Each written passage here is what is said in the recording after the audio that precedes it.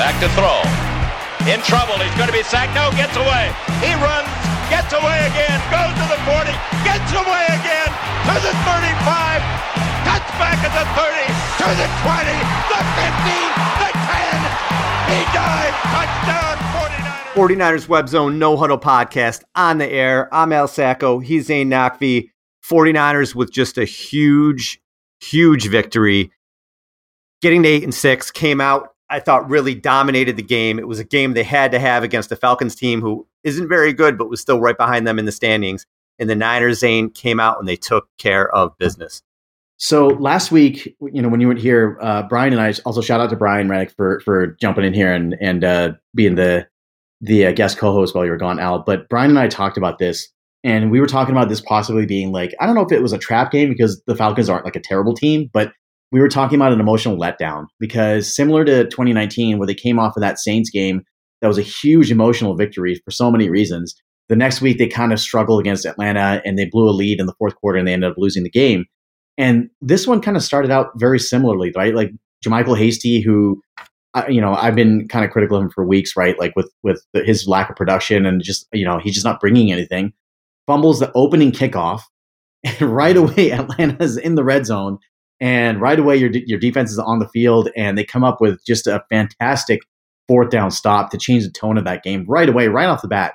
And we will get into the defense and how good they were in a little bit, but Al, it was a win that they needed to have for playoff implications, because now as we go over playoff scenarios later in the show, they've set themselves up very nicely to a point where they're almost assured at least the 7th spot if they can take care of their own business. So I think for that and many more reasons, like this was such a huge game that they had to have. It was one of the last two games at home. And obviously the second one being the Texans coming in a couple of weeks, but like they had to have this one, and they came out and they definitively won this game. Yeah, when you really look at this game, I mean, the score was close. It was 10-10 and then 17-10. It was closer than it should have been. And then Nick Bosa makes another game-changing play. The Niners get the fumble, and the rest is history. But Atlanta never felt like they were in this game to me. No. It was just the Niners made 2 mistakes on special teams, and then there was the ridiculous roughing the passer call. And I'm going to say my piece about the refs today. But they were never really in the game. I mean, the Niners dominated this game, and it really got me thinking, Zane, like, we've talked a lot in the show, if you listen to the show frequently, about how Kyle Shanahan, I think, took a look in the mirror and said, look, the team is not jiving. Everything's discombobulated. I need to put Trey Lance on the back burner until next season, roll with Jimmy, and get everybody unified. And I think that's what helped change the season around. But looking at this game, I'm looking at it and just looking at the Niners, and I'm like, they are so much more talented than the Falcons are. In the way this team is built, you just have elite blue chip dudes: Kittle, Debo, Trent Williams, Fred Warner, Nick Bosa. These are legitimate guys. Some of those guys are going to be in the Hall of Fame. I mean, legitimate guys. They are just this loaded team. And I just got thinking about the past, whatever it's been, almost a year now, sort of about how everybody's been thinking about the team. And I'm going to raise my hand and say I was at the forefront of this, and I was wrong. I was really wrong. And I think a lot of the fan base was wrong. And I think the media was wrong. And I think Kyle Shanahan was wrong. I think we were all wrong. And then I think 6 weeks ago or whatever it was, everything has changed around. What do I mean by that? The NFL is a QB-driven league, right? Patrick Mahomes, Josh Allen, Aaron Rodgers, Tom Brady, these Russell Wilson, these guys who are kind of the team is built around. The Bucs are stacked, but you know what I mean? Most of these teams where the quarterback is the machine, right? They're built around that QB. It's only like maybe 8-ish teams in the league that are like that. A lot of other teams aren't like that. And the 49ers are not one of those teams. The 49ers are built, other than their special teams, on offense and defense with, like I said, a lot of blue chip players, good balance with George Kittle making a play this week and Debo Samuel making a play this week and Nick Bosa and guys making plays. But in the offseason and in preseason and in the beginning of this year, we made it all about quarterback position, right? Mm-hmm. And I think that was unfair. Now, Jimmy is a very, very important cog in this machine, right? But he's just a cog in this machine. He is not the machine. He's not Josh Allen, who kind of puts the team on his back. He does what he's asked to do within the system, and that's fine. But when the 49ers became a winning team and started to look like they may have a chance to make some noise in January and beyond, is when sort of the quarterback became a caretaker of the offense, handed the ball off, got the ball in the hands of his playmakers, made big throws when they needed him to, cut down on the mistakes, but was just a cog, just one of the other players. The Niners are not built around him. I think when that was sort of embraced, they became a better team. They're a running team that plays defense. Coming into tonight, we're recording this on a Monday. Right now, the Niners are 28th in the league in pass attempts. And in 2019, they were 29th. And that's not a knock. They're just not a team that throws the ball all over the place. They're not a team who asks their quarterback to do more than really make a few clutch throws and take care of the ball. That's all Kyle's really asking his QB to do. But we made it all about the quarterback and the quarterback. And it's not going to. All we needed the QB to do was a few big throws, take care of the ball. And he's doing that. And he's doing that right now. And the team is responding and everybody's playing well around him. And he does deserve credit. And I know you have some things to say about this, but I just think we just looked at it. There was so much discussion about this one position. And it is a quarterback position. And it is important. But the Niners aren't built that way. It's not like they're a crappy team and they need, again, you take Russell Wilson out of the Seahawks and you're like, oh my God, there's nothing there. If the Niners have somebody serviceable who doesn't turn the ball over at quarterback, and they did not last year, don't tell me Nick Mullins. Nick Mullins was not serviceable last year. Turned the ball over way too much. If the Niners have a Teddy Bridgewater, right? They're still a playoff team. They're still a playoff team because they're that loaded. So that's just what I'm thinking with this whole thing. It's not a knock on Jimmy. I just think when everyone kind of realized, and I think everybody, whether they're doing it, subconsciously or not, everyone has kind of come to the realization, the Niners are just a really good team. This isn't really about Jimmy or Trey. It's just about they're a really good team. They're well coached and they have talent everywhere. That's the Niners. It's not just the QB position. It's not Jimmy Garoppolo's Niners. He's not taking them places. Trey Lance isn't taking them places. This is just the 49er team with all these blue chip players coming in and just kicking ass right now. Yeah, and I think that, so if you remember, Al, back to those early New England Patriots teams, and I'm not comparing like Kyle to Bill Belichick or Jimmy to Brady or anything like that, but the concept of a team and team football and complementary football with all three phases complementing each other. Again, special teams being the outlier, which, I mean, can I go on a quick rant about special teams real quick? I mean, the first rant of the day, I have to, this unit, every single game, this unit has some sort of major gaffe or turnover, a missed kick, giving a big return. Like every single game, this team fails at some point in a big moment. And I don't know. Like I really hope, I hope to death that they can get far enough out in front, like towards the end of the season, and hopefully when they make the playoffs, that special teams won't be a factor. But if it is, I think we should be very concerned because this is a unit that should not be trusted and cannot be trusted. They're easily the worst unit on the team, and the offense and defense are constantly having to make up for the special team gaps. And it's, I mean, Richard Hightower, I don't know if he's going to get fired after the season, but man, his unit has been having just an awful go of it this year. So, when we talk about people doing their job, special teams, for the most part, they're doing their job, I would say. But those moments that they screw up, they're big, and they can't have that going down the stretch. So that's my special teams rant for the day. Do you want to respond to that? Or should we just go straight into the quarterback stuff? Keep on what we were talking about. Yeah, I'm sure we'll get into more later. Yeah, for sure. So here's the thing. I mean, Al, like, throughout Jimmy Garoppolo's tenure here, it's funny because now it's become so extreme in the fan base that, people are labeled this and that, whether they support or just like Jimmy Garoppolo. And I think that, like, for you and I, for the most part, we've stayed like, the criticism that we've given him is fair. Right? Like, it's fair. Like, I don't think either of us have unfairly criticized him. I don't think I've unfairly praised him for the things that he's done. But I think that now it's one of those things where he's such a polarizing player that whatever analysis people have of him and whatever statistics and stuff come out, that like people are going to feel what they're going to feel about him one way or the other. Right? Like, nothing's going to change that short of like a Super Bowl victory. And even then, you could have the argument that like, oh, well, he didn't get them there. He didn't, all that stuff starts over again. So the personal views on Jimmy Garoppolo, I'm not really interested in. But what the fact is that there is no quarterback over the last 8 weeks that has had as successful as a run as Jimmy Garoppolo. And the statistics back that up. And the play on the field backs that up. No quarterback has had a rating of 90 or more over the past 8 weeks besides Jimmy Garoppolo. He's the only quarterback in the NFL. He has thrown only 3 interceptions in his last 6 games. This has probably been, I would say, Al, the best that we've ever seen him. I don't think we've ever seen him perform more efficiently, perform better with the ball in terms of limiting turnovers and be able to, I mean, there were moments in that Cincinnati game where, he led 2 game-winning drives. Like, yeah, he almost threw a pick six, but I mean, hell, Joe Montana almost threw a game-losing interception in the Super Bowl against Cincinnati as well, right? In the end zone, preceding the John Taylor play. So it's like, these things will happen. But that being said, the idea that he is a cog in a wheel, like he is given a role to play on Kyle Shanahan's team, and he is playing that role.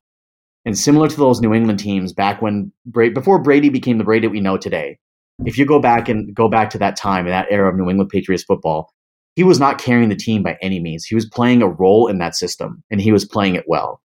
And although it's a different game now than it was back then, 20 years ago, or 15, 20 years ago, you can still win with your quarterback being a cog in the wheel, right? Like you can win that way.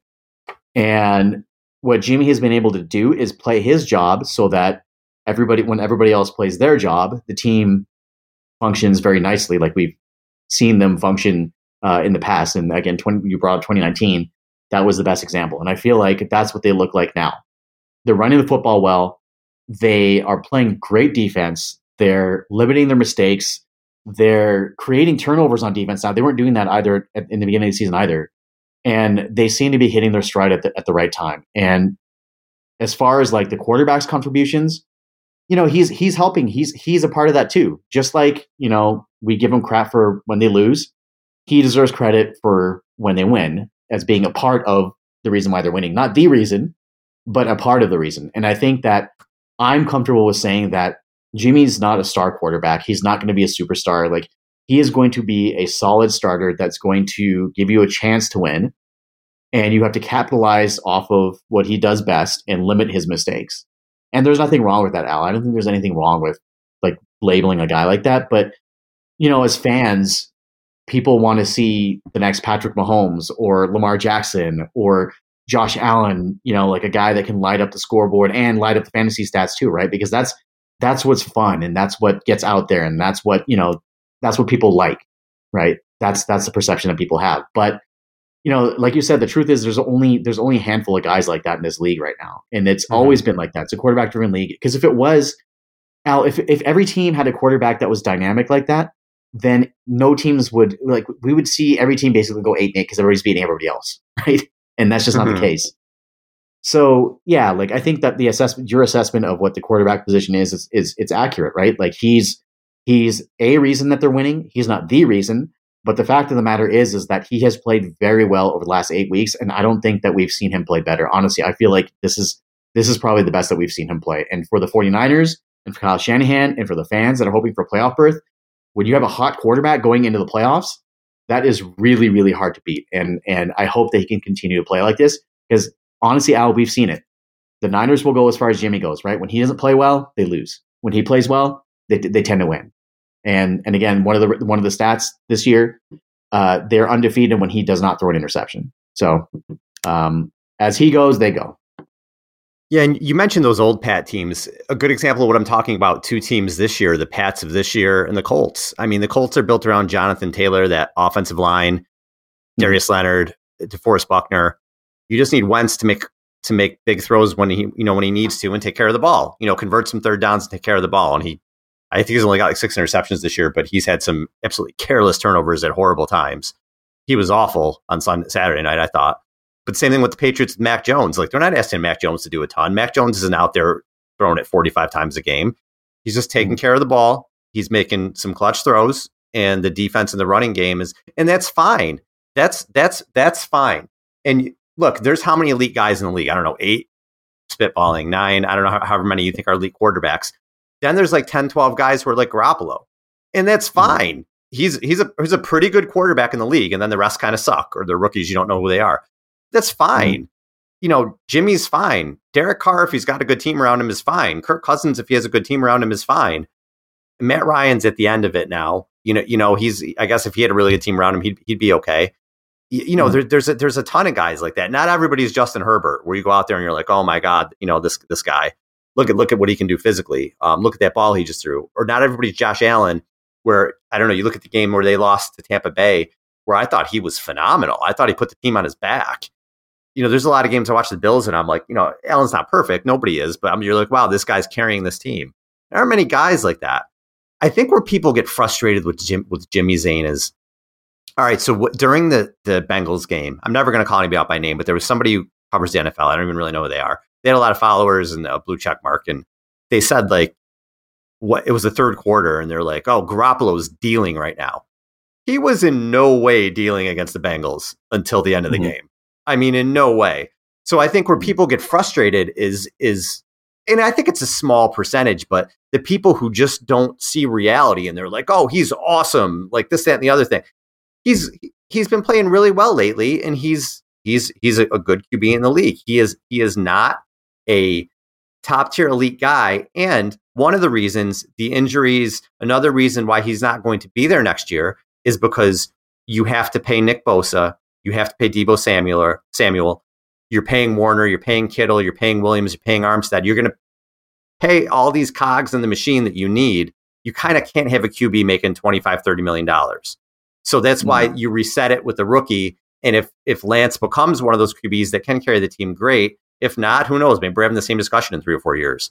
But the Niners have to keep those players, and Jimmy's not the type of QB that you're going to pay $35 million to when he needs a new contract, because it's going to handicap the team. Because for this team to win, you need the Bosas, you need the Kittles, you need Samuels, and that's fine.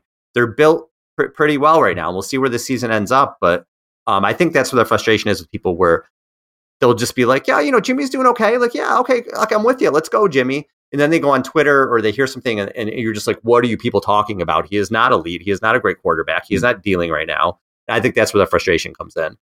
Yeah. And I think so, Al, I think that the thing that we should all remember is that Twitter likes to operate in extremes, right? There's extremes on both ends. And like, I've never agreed with the thought that, oh, Jimmy Garoppolo sucks or he's terrible or this or that. Right. I've also never really thought that he's like, a top 5 quarterback, right? Like, I've never thought that of him.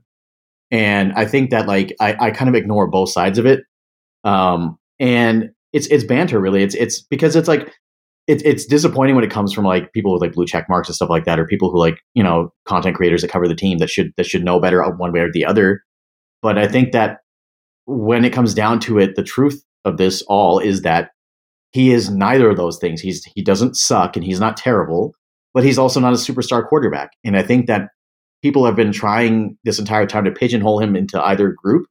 And it becomes an exercise of people trying to convince other people of that thing. Like, hey, I believe this. So, and I'm going to convince you with whatever, all 22 or metrics or statistics or whatever it may be to share in my viewpoint. And I think that, a lot of people are kind of in the same boat where there's like, they don't think he's either. They're okay with him, but they get frustrated with him.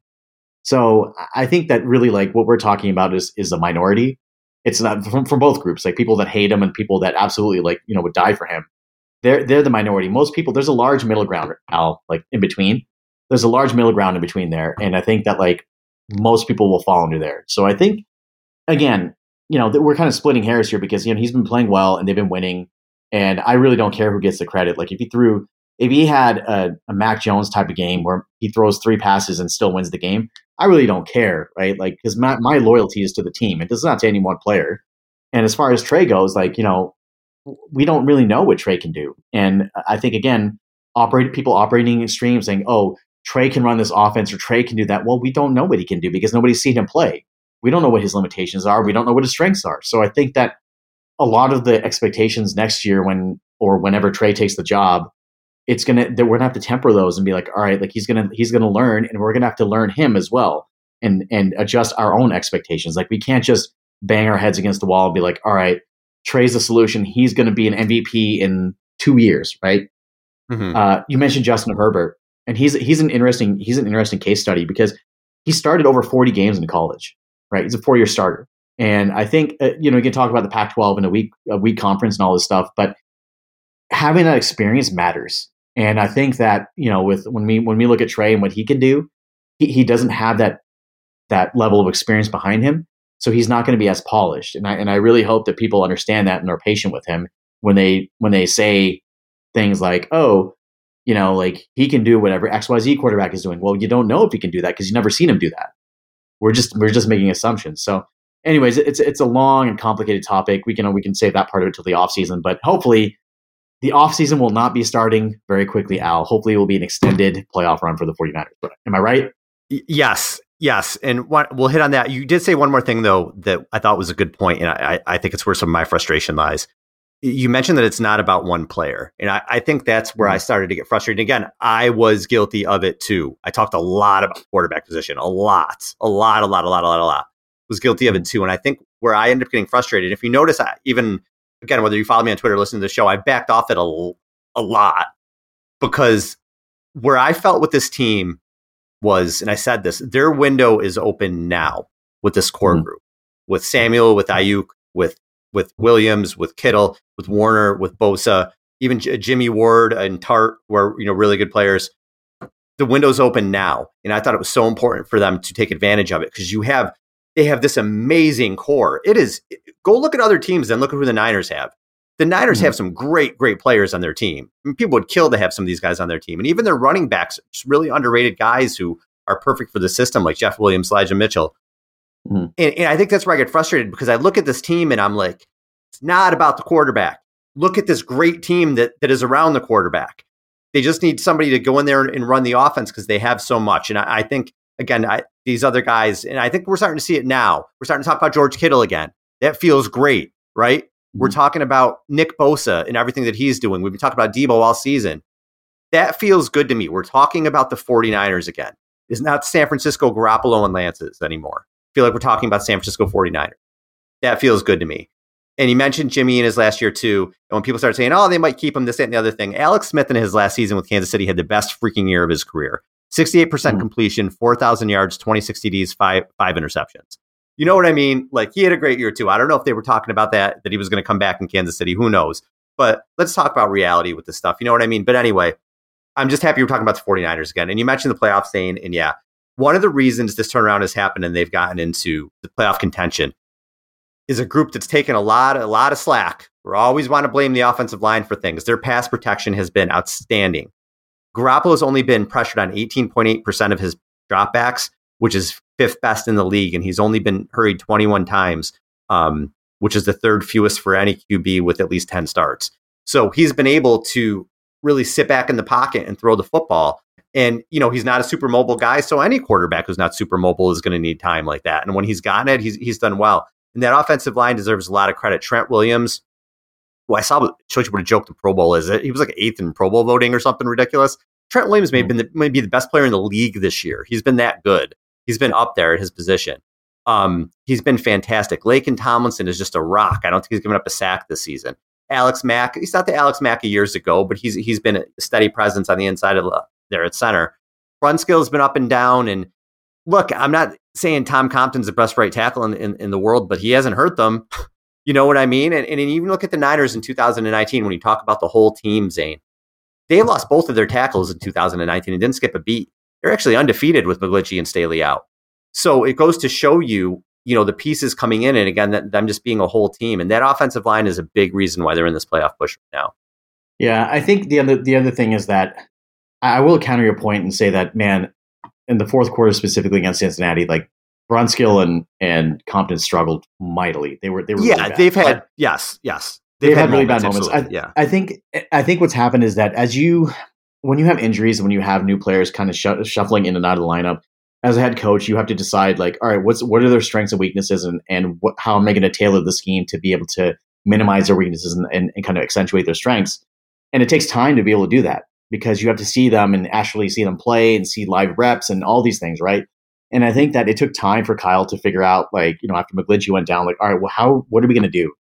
And I think that, like, coupled with what you said earlier about limiting the quarterback's opportunities to throw, they also limited the offensive line's opportunities to pass block, which at the right side of the line, they're not very good at all. Like Tom Compton is bottom of the league. He's last in the league among eligible tackles in pass blocking, and Brunskill is fifth to last, right? So those guys, and run blocking, they're both top 10, which is the crazy thing, right? Both top 10 in run blocking for their positions. So I think that when it comes down to it, they found a balance that works for their team and it works for the group and their strengths and weaknesses. And run blocking is one of the things that they do really well. It's one of the things Kyle Shanahan teams have always done well. And they've started to do that. And running behind Trent Williams more, pulling him, moving around the line. Like on the Juszczyk play, they had him down block, and it was just he pancaked a guy. Things like that, like they're starting to kind of show more. And I think that Kyle's really, we talked about he wasn't able to get into a rhythm early in the season. He mentioned that himself. And I think part of it was that he didn't understand the strengths and weaknesses of this group as a unit together, playing cohesively. And now he understands that very well because he's had them for, X amount of games now together.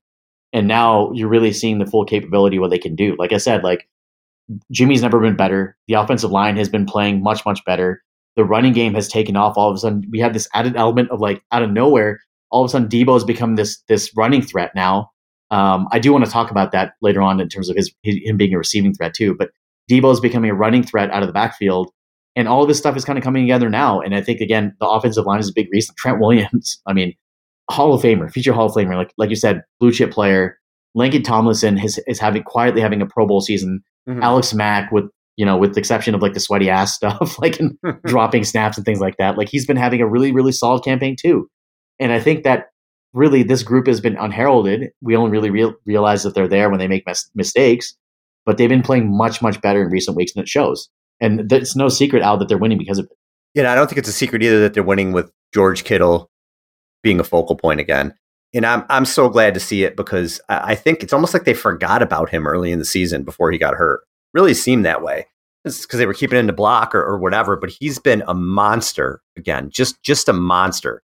Not only statistically, which I was got 400 yards the last 3 games or something ridiculous like that, but also just in terms of like when he's making these clutch catches, tough catches, he's just been absolutely outstanding. He's up to 850 yards. If he gets another 150 yards in the last 3 games, him and Deebo Samuel will each have 1,000. It'll be the first duo for the 49ers to have 1,000 receiving yards since Rice and Owens in 1998. Kittle's is averaging 69.2 yards per game for his career. Only Rice and Owens have more than him. That's insane. Like, it's insane what you're seeing him doing. He is an all-time 49er. He's only 13 yards now behind Roger Craig for 10th all-time on the 49ers receiving list in receiving yards. That's special dude we got going on there. Really special guy. And he's upped his game. And it's when the Niners needed Kittle and when the Niners needed Bosa, when it seems like every time they need a play, those guys are right there. They're special players. You see it week in and week out. Even in the Cincinnati game, Kittle makes a game-saving clutch catch, and then right. Bosa makes a sack, to hold Cincinnati to 3 points. He's insane. These guys are week in and week out making huge plays, and I don't think it's a coincidence the resurgence of Kittle and the Niners winning streak. I don't think at all. I think they rediscovered their best player. I do think he's their all-around best offensive player. I think they've rediscovered him, and it's helping the team tremendously. Yeah, and remember in the offseason, this is why offseason headlines are just stupid and useless, and a lot of that talk is just banter. But definitely listen to our podcast in the offseason, because that's not banter. You will get quality content from us all year round, all 12 months out of the year. But that being said, like people were talking about Kittle and getting rid of him in the offseason, trading him for XYZ player, including him in a Matthew Stafford trade or something like that. And it just goes to show you how silly this stuff is, Al. Like Kittle's always been the same guy, right? Like we know who George Kittle is. I mean, this is what we've seen from him year in and year out before he got hurt last year and the early part of this year. But I think that now with him being able to be a focal point, a lot of the pressure has been alleviated from Debo and Ayuk as well. They're also starting to come alive too. You see them becoming a larger part of the game plan. And again, this is kind of what I envisioned this offense to look like at the beginning of the season, right? Except with the exception of Mostert being in there. With the running game kind of humming along, Jimmy being efficient, not carrying the load, but being efficient, Kittle and Debo getting their opportunities, and Ayuk kind of being sprinkled in as well, and just like multiple ways that they can beat you. And they were lacking that balance before. It was mostly just like, all right, we're just going to rely on Debo, and Ayuk's an afterthought, or Kittle's going to stay in the block, and we're not going to really hit him. But now it's like they found a balance. They found a way to get in the ball, and it's working. Like there were so many games in the past, Al, like where we've seen them rely overly on Kittle, and they haven't been able to win. The offense is kind of stalled. I remember seeing one instance in 2019, that Atlanta game that I mentioned earlier. He was targeted like 17 times in that game, 17 or 18 times on just the mid-20s pass attempts. And he had 14 catches that game, but nobody had more than like 3 after that. and they ended up losing the game because they couldn't move the ball enough. So I think that they've been able to achieve being able to get him involved and get him big catches and big moments. Like there was one play out where the Niners were backed up near their own goal line, and Jimmy hit Kittle on just like a little nothing screen. He turned it into like a 25-yard gain, and all of a sudden you're out from the shadow of your own goalpost, right? It's not just the catches that he's making. He's also making catches in the red zone and scoring touchdowns in the red zone. Just one of the things that you had mentioned many times was lacking in his game. And it seems like now, finally, it seems like he's been able to take the next step in his career, if that was possible, right? Because he was already so good. But be able to kind of round everything out to be able to dominate games like we thought he would earlier in his career. So Kittle, I can't say enough good things about him. Bosa, man, I mean, again, another one of the guys that people wanted to talk about trading in the offseason, like, oh, maybe we can trade him. Like Nick Bosa is 101. He is the best pass rusher in this league. And I know that statistics may not tell you that, but the fact that he's been able to put up 15 sacks being held like 75% of the time, to me, it's unbelievable. And now we talked about it earlier in the season. I said that he had a very quiet, 8 to 9 sack season at that point because he was making sacks at times where it wasn't necessarily like a big moment. He's completely changed that. Mm-hmm. And almost every single one of his sacks and big plays has come in a big moment when they needed it. And again, coming down the wire, playoff run, your stars are performing, right? That's what you need. I know they don't have a defensive MVP award. It's defensive player of the year, but if you did have a most valuable player on defense, he's right up there. Yeah. I mean, if you really watch the Niners week in and week out, if what he does, the plays he makes, the attention he gets, what he opens up for other people, I don't see how he couldn't be right up there with it. And he should be up there for defensive player of the year too, with Parsons and Watt and those other guys. Bosa should be right there too. He's been absolutely sensational. And comeback player of the year too.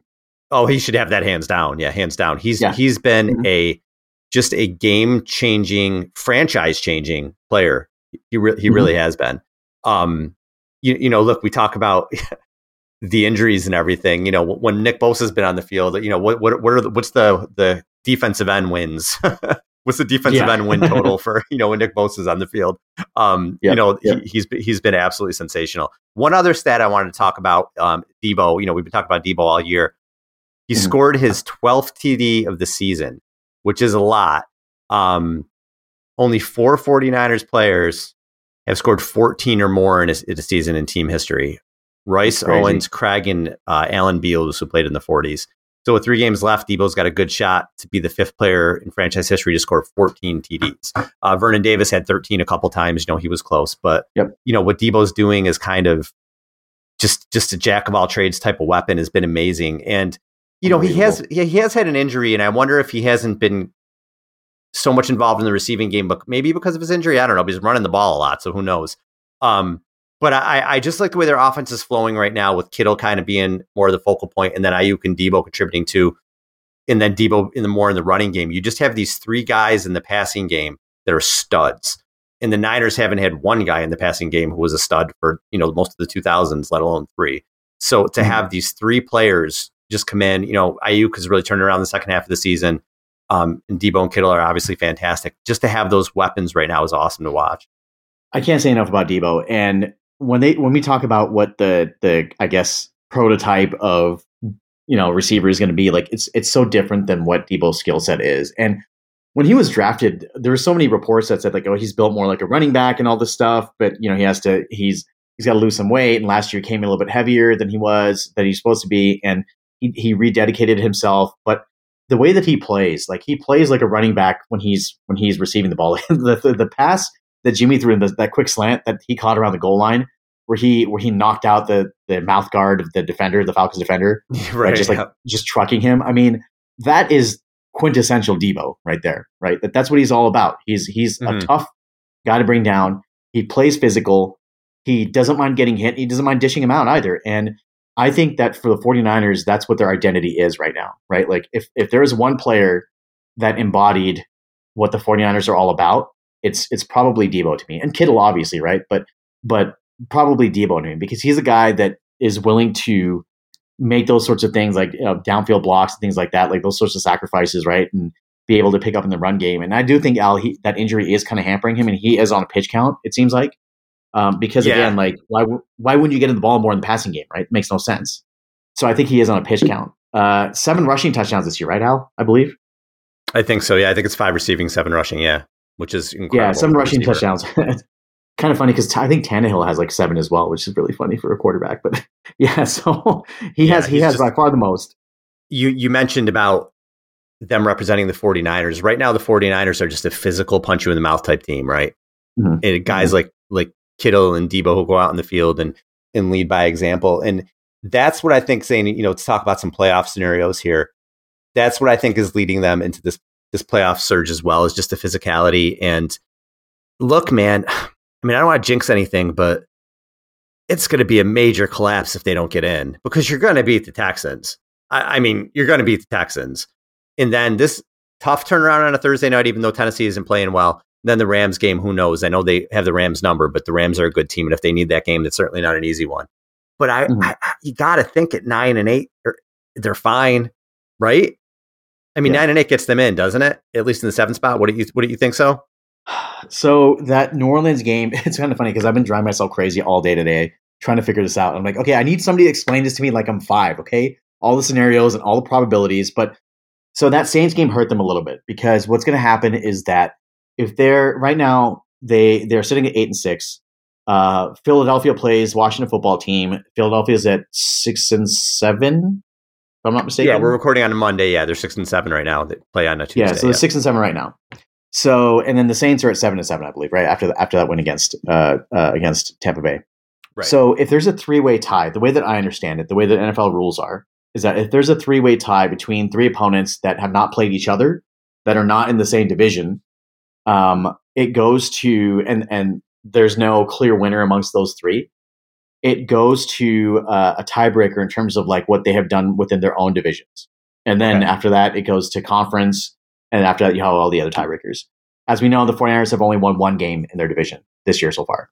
They only have 1 game left against the Rams. So even if they win that game, they're going to lose that divisional tiebreaker. However, here's the caveat. If the Saints pull ahead at all, and if the Niners end up tying with the Eagles at the end of the season, the Niners will get the playoff spot. They'll get the 7th and final playoff spot as a result of the tiebreaker that they had head-to-head. Okay. So you're probably not going to get a 3-way tie. Number one, Philadelphia has Dallas the last game of the year, and I think Dallas at that point, they may or may not be playing for home field, so they're going to have something to play for. And the Saints are rolling with Taysom Hill the rest of the year, who, I mean, I don't see them running the table with him. Like they've got Atlanta, Carolina, and gosh, who else? Dolphins, Miami, and all 3 of those teams can beat them. Oh, I don't think so. I think Atlanta's garbage. I think Atlanta Panthers can beat the Saints. are garbage. With Taysom Hill, come on. Yeah, man. I think with that defense, I look. Taysom Hill, I think it's terrible. But no, I think they could beat both those teams with how good their defense is. In the Dolphins, I know the Dolphins are hot, but the Dolphins game is a toss up. I think Miami should probably be able to beat them. But regardless, right? We'll just remove the Saints out of the equation and assume that, like, okay, fine, they run the table. So now you have the 49ers who are sitting right now at 8-6. They for sure need 1 more win. For sure. Like, you're not going to get in at 8-9, right? We know this. So they have to be at the very least 9-8, right? You've got Tennessee this week, a bruised and battered Tennessee team. No Derrick Henry, no Julio Jones, no AJ Brown. Ryan Tannehill has been looking very shaky lately. So you have a chance here to steal one. If they get to 10, is Julio out again? Did he come back? That's what I'm hearing. Oh, he got hurt again? He may not play. Yeah, he might be done. He may not play. So if they can steal one here, Al, and if they can get to 10 will get you in for sure. We know this. Okay, 10 will get you in. But if they end up losing more than 1 out of these last 3 games, then at that point you have to hope that Philly loses more than 1 as well. I think that Philly will lose to Dallas. They've got Washington football team twice and the Giants as well. Giants are going to beat. The Giants are terrible. Washington football team, they're playing with like half a team because of COVID this week. So I don't think they're going to be able to beat Philly now. But then they have that second game as well. And we all know Washington football team's also fine for a playoff spot too. So again, the whatever the predictor percentage, whatever it is that people use to predict playoff probability, Niners were at 89% before that Saints win last night. they went down to 80% after that win. So it's still like there's still almost a lock to make the playoffs, but we'll have to see where they fall in seeding. And again, the Rams are playing Seattle as well, so the number 5 seed is not out of reach as well, right? Like if Seattle can pull something off, then we'll see. But I do also want to point out, Al, that if the Niners either lose out or lose more than one game, if they lose 2 and Seattle wins out and Philly ends up losing out, guess who's in the playoffs?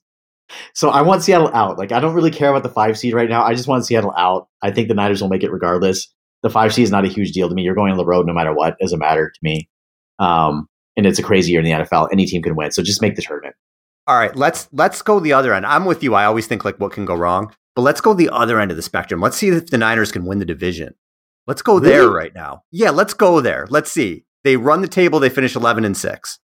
Okay, for argument's sake. The Cardinals, who looked awful, lost to the Lions.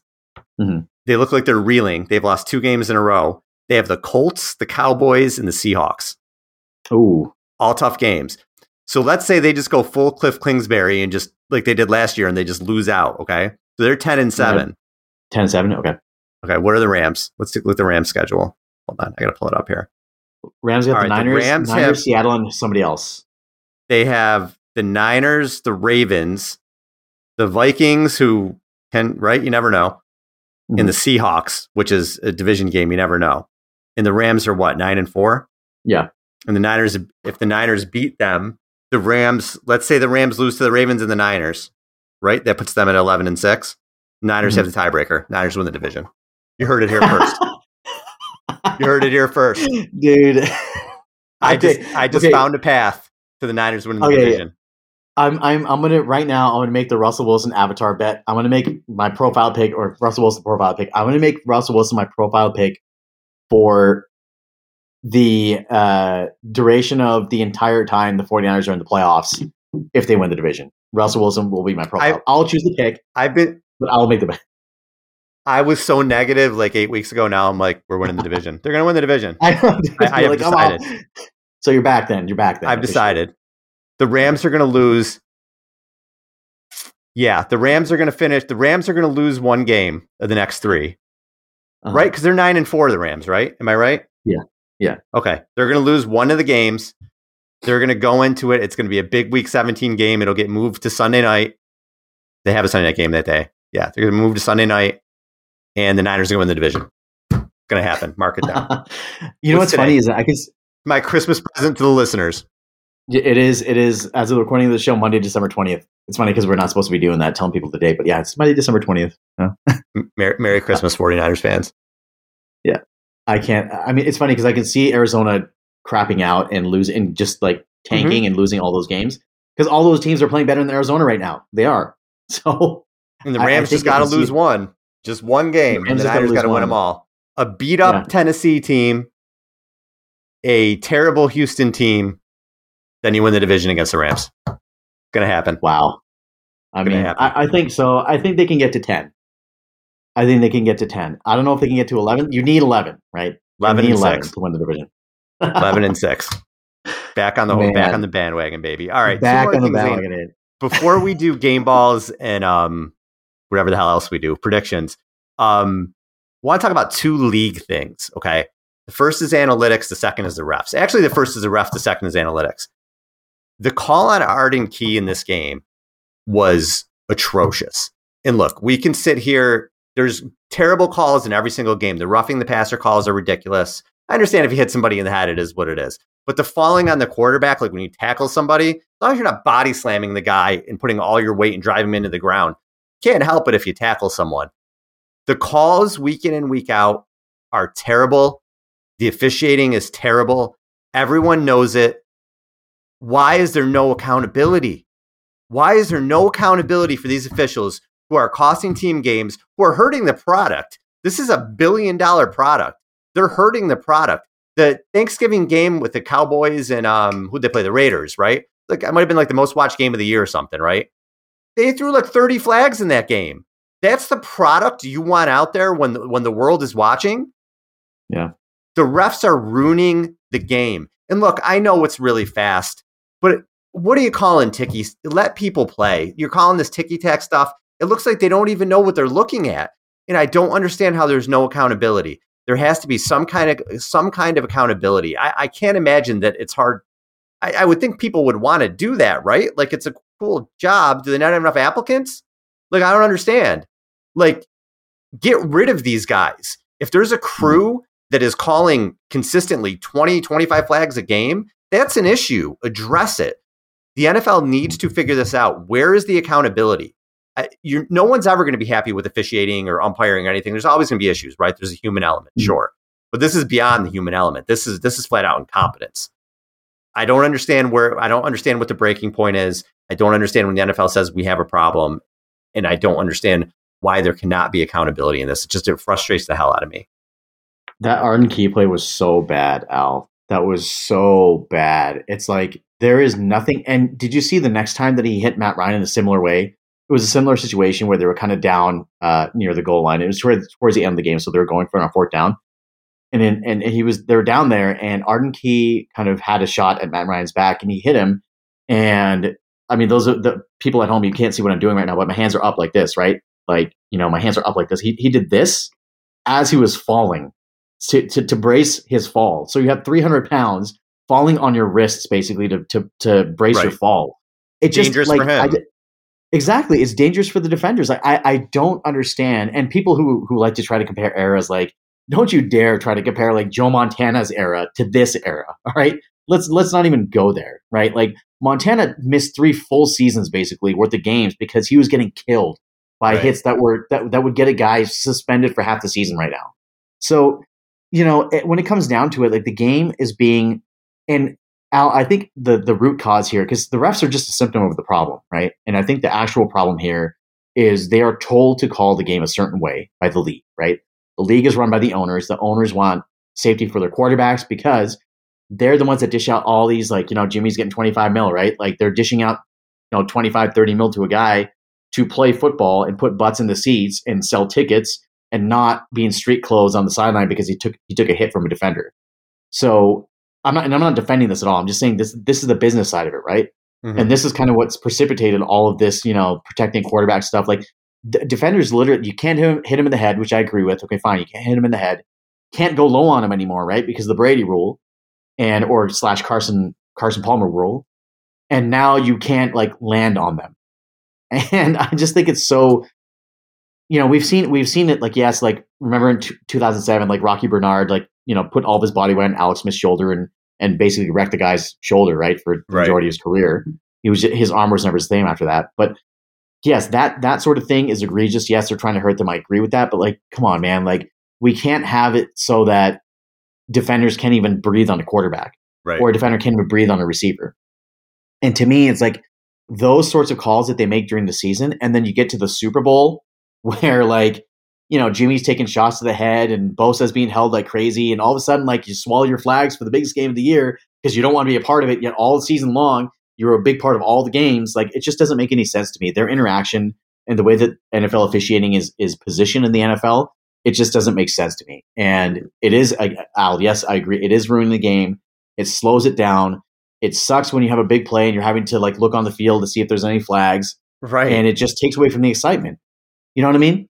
Like, Jimmy throws a touchdown pass at the end of the game and we're having to wait for, like, a review or a flag or, at the end of the game against Cincinnati, and we're having to wait for that. And it's like, all right, like, you can't really celebrate right away. So they're the most popular sport right now because of the way that they're run, but they're also unpopular because of the way that they're run. If that makes any sense. It's frustrating. Yeah. So the other thing I want to hit on is, all right, analytics. I think analytics is good when it's a part of your approach because the game is a heartbeat. Any game is a heartbeat. There's a human element. And I think relying on analytics is good. Relying on them solely is idiotic. That is my opinion. And we've seen it in baseball. I think it's ruined baseball personally.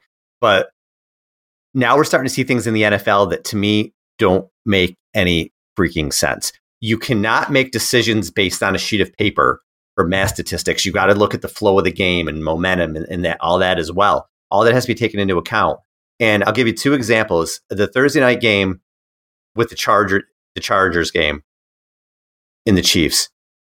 The Chargers went, I think, on three fourth downs that cost them. They didn't get any of them. It cost them 9 points. If they even take one of those field goals, they probably win the game. And if you want to say, okay, the first drive of the game, we're going to go for it on fourth down, fine, I guess so. At the end of the half, when you're up, I think it was 14-10, and you got take the points, dude. Take the points. You know, when you keep doing that over and over and over again, and you're not paying attention to the flow of the game and in the specifics of what's going on in that particular game, it's crazy. And I think Brandon Staley's done a good job this year. But if he's going to coach like that, I think it's stupid.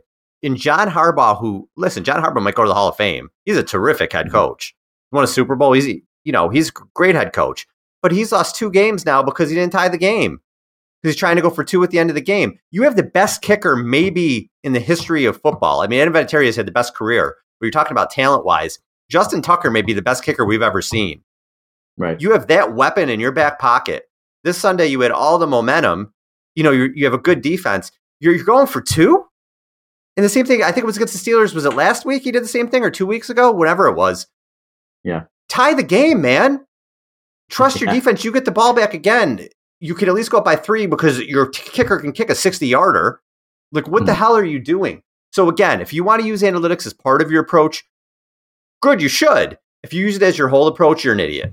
That's just the way I feel about it. It's just it's so stupid.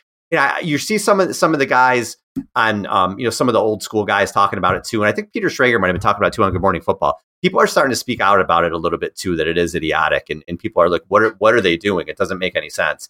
And I am not on the analytics bandwagon. Part of what you do, fine. When you're relying solely on these numbers, I think it's idiotic. I think it's stupid. We've had this discussion in the context of baseball before on how analytics are basically ruining the game of baseball because it's all there's no heartbeat anymore to any baseball games, and football is nowhere near that. And I think that because there are so few games, it's hard to like extrapolate like trends over like a 16 or now 17 game season. Whereas baseball, you have like 162 games to do that, so you can easily find statistical trends and things like that. I don't think it'll ever be solely analytics of football, but I agree. Like just like with anything, right? Like just like with going quote unquote by the book, or going with your gut, or going with what the statistics say, like everything should be a supplement to everything else, right? Mm-hmm. There should be there's no tried, tested, and true way of being able to do things, which is why we have so many supplements. And when you lean too heavily on one area, it exposes a lot of things, right? And I think that what coaches are doing now is they see like, oh, you have to get 2 yards to win the game. It's funny because Kyle mentioned that against Seattle, if they had gotten that touchdown, they would have gone for 2 on fourth down. The Sherfield play, if they got that touchdown there, they probably would have gone for 2 to try to win the game there. Mm-hmm. And I think that there are spots where you need to trust the analytics, and there are spots where you just need to take your medicine, right? Like Staley could have kicked that field goal against Kansas City and gone up 7 at half, and all of a sudden, like, all right, cool, it's a full 1-score game, and at the end of the game, that they can't push that to overtime at that point, right? The game's over, and especially against a team like that, that can come back on you with that explosive offense, you have to know your opponent too. Because if it's a game that's just kind of slogging along and your defense is dominating and you know that you can hold them, at that point, like it's like, okay, well, I can take this chance, and if it doesn't work out, I know that my defense can hold them. But at that point, at the end of the half, Alec, the other team doesn't even have a chance to go back and respond, right? Like I always feel like those are important scores because the other team, the opposition, doesn't have a chance to go and answer your score that you just made until the second half. And especially like if you get the ball in the second half, you have a chance to kind of double up on scores. And by the way, the 49ers, it's interesting stat here because I know you're all about the stats after we complain about stats. There's only one team that has scored more points at the end of the half this year than the 49ers have at the end of the first half. And I think that's another reason why they're in every single game is because they get those points that teams can't answer to. So again, like analytics, it's a supplement. It is not a silver bullet. It's not like a solution that's bulletproof. So that's my stance on it. All right, Zane, game balls and predictions. Who gets your game ball for this game? Game ball, Nick Bosa, man. God, he's so fun to watch. Best, in my opinion, best defensive best pass rusher in the league right now. Gets held on almost every play. It doesn't matter. He's still in the backfield. He had a ton of pressures. It's funny how that Max Crosby versus Nick Bosa discussion from Raiders fans just went away, right? Just gone. It's just gone now. It's just a moot point because Nick Bosa has been able to do everything that more than what Max Crosby's done, and he's missed like basically a full year as well. So he's within 4 sacks, Al, of the record that Aldon Smith put up, 4.5 sacks. Aldon Smith had 19.5 when he was here. And Bosa he's within striking distance. It'll be interesting to see if he can get a big game and get close, or we'll see how many he ends up with. But comeback player of the year for me, if the NFL had a defensive MVP, he'd be the defensive MVP, defensive player of the year, whatever you want to call him. Nick Bosa gets the game ball this week. So I was thinking about Bosa. I was thinking about Kittle. I feel like you can give it to those guys constantly. I'm going to combine to Jeff Wilson Jr. You know how much I like Jeff Wilson Jr. 21 carries, 115 yards, a touchdown. In his 8 starts with the Niners in his career, he's had 3 100-yard games. He's had 4 90-plus yard games. He runs violent. I think he sets a tone with his running. I thought he had a really strong game. I think he was, banged up with his knee earlier, and he's starting to come back into his own now. And he is going to be a great 1-2 punch with Elijah Mitchell going into January and in the playoff hunt, to have those 2 guys pounding the ball physical. It's going to be awesome. So I want to give him a game ball. Big fan of his. All right, Zane, prediction for a Thursday night matchup at Tennessee. Man, this one's going to be juicy because it's a short week. Tennessee did not look good this past weekend against Pittsburgh, and a team that really they should have beaten. But I think that Tennessee's just so banged up right now. And God, I want so bad for them to win this game, because this would make it so much easier for them in the playoff hunt here. And ideally, again, we talked about it last week on the pod when you weren't here, Al.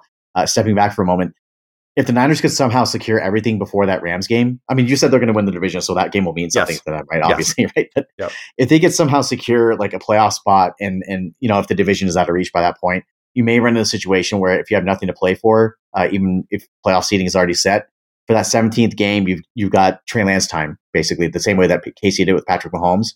They had already locked up a playoff spot, Alex Smith, and the last game was like meaningless. So they got Patrick Mahomes that one game of work. And, I'm not saying that's what made Mahomes great, but it was just that extra little bit of work before he got the starting job full time next year. So I'm hoping that the Niners can win as many games before then to be able to possibly make that a reality, so we can get Trey some snaps in a safe sort of environment.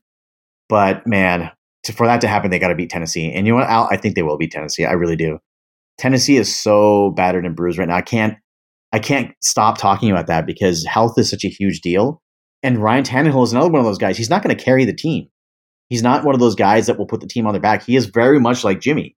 And a lot of people were talking about that's kind of like the prototype right now for the comparison for Jimmy is Tannehill. So if you can force Tannehill into mistakes, and if Jimmy plays a clean game, then they'll win. Like if Jimmy turns the ball over a little bit, then I think it'll be difficult. Al, but I mean, if he doesn't throw any picks, if he doesn't fumble the ball, if he's playing like he played against Atlanta, they win this game, and I think they will win this game. Yeah, they're going to win this game because we're in the division. So this is the game that they're going to win. Right. They're going to get to 9-6, then they're going to beat the Texans at 10-6, and then the Rams and the Niners are going to have the same record. No, wait, the Rams will be 11-5, the Niners will be 10-6, then the Niners are going to beat them. Yeah, win the division. You heard it here first, folks. I like it. I haven't ever said anything that positive. I like crazy, it. Do you dare pin that to your Twitter, your profile page? I'm not going to pin it, but I'm going to tweet it. Okay. I'm going to tweet it out. I'm just going to put it out there.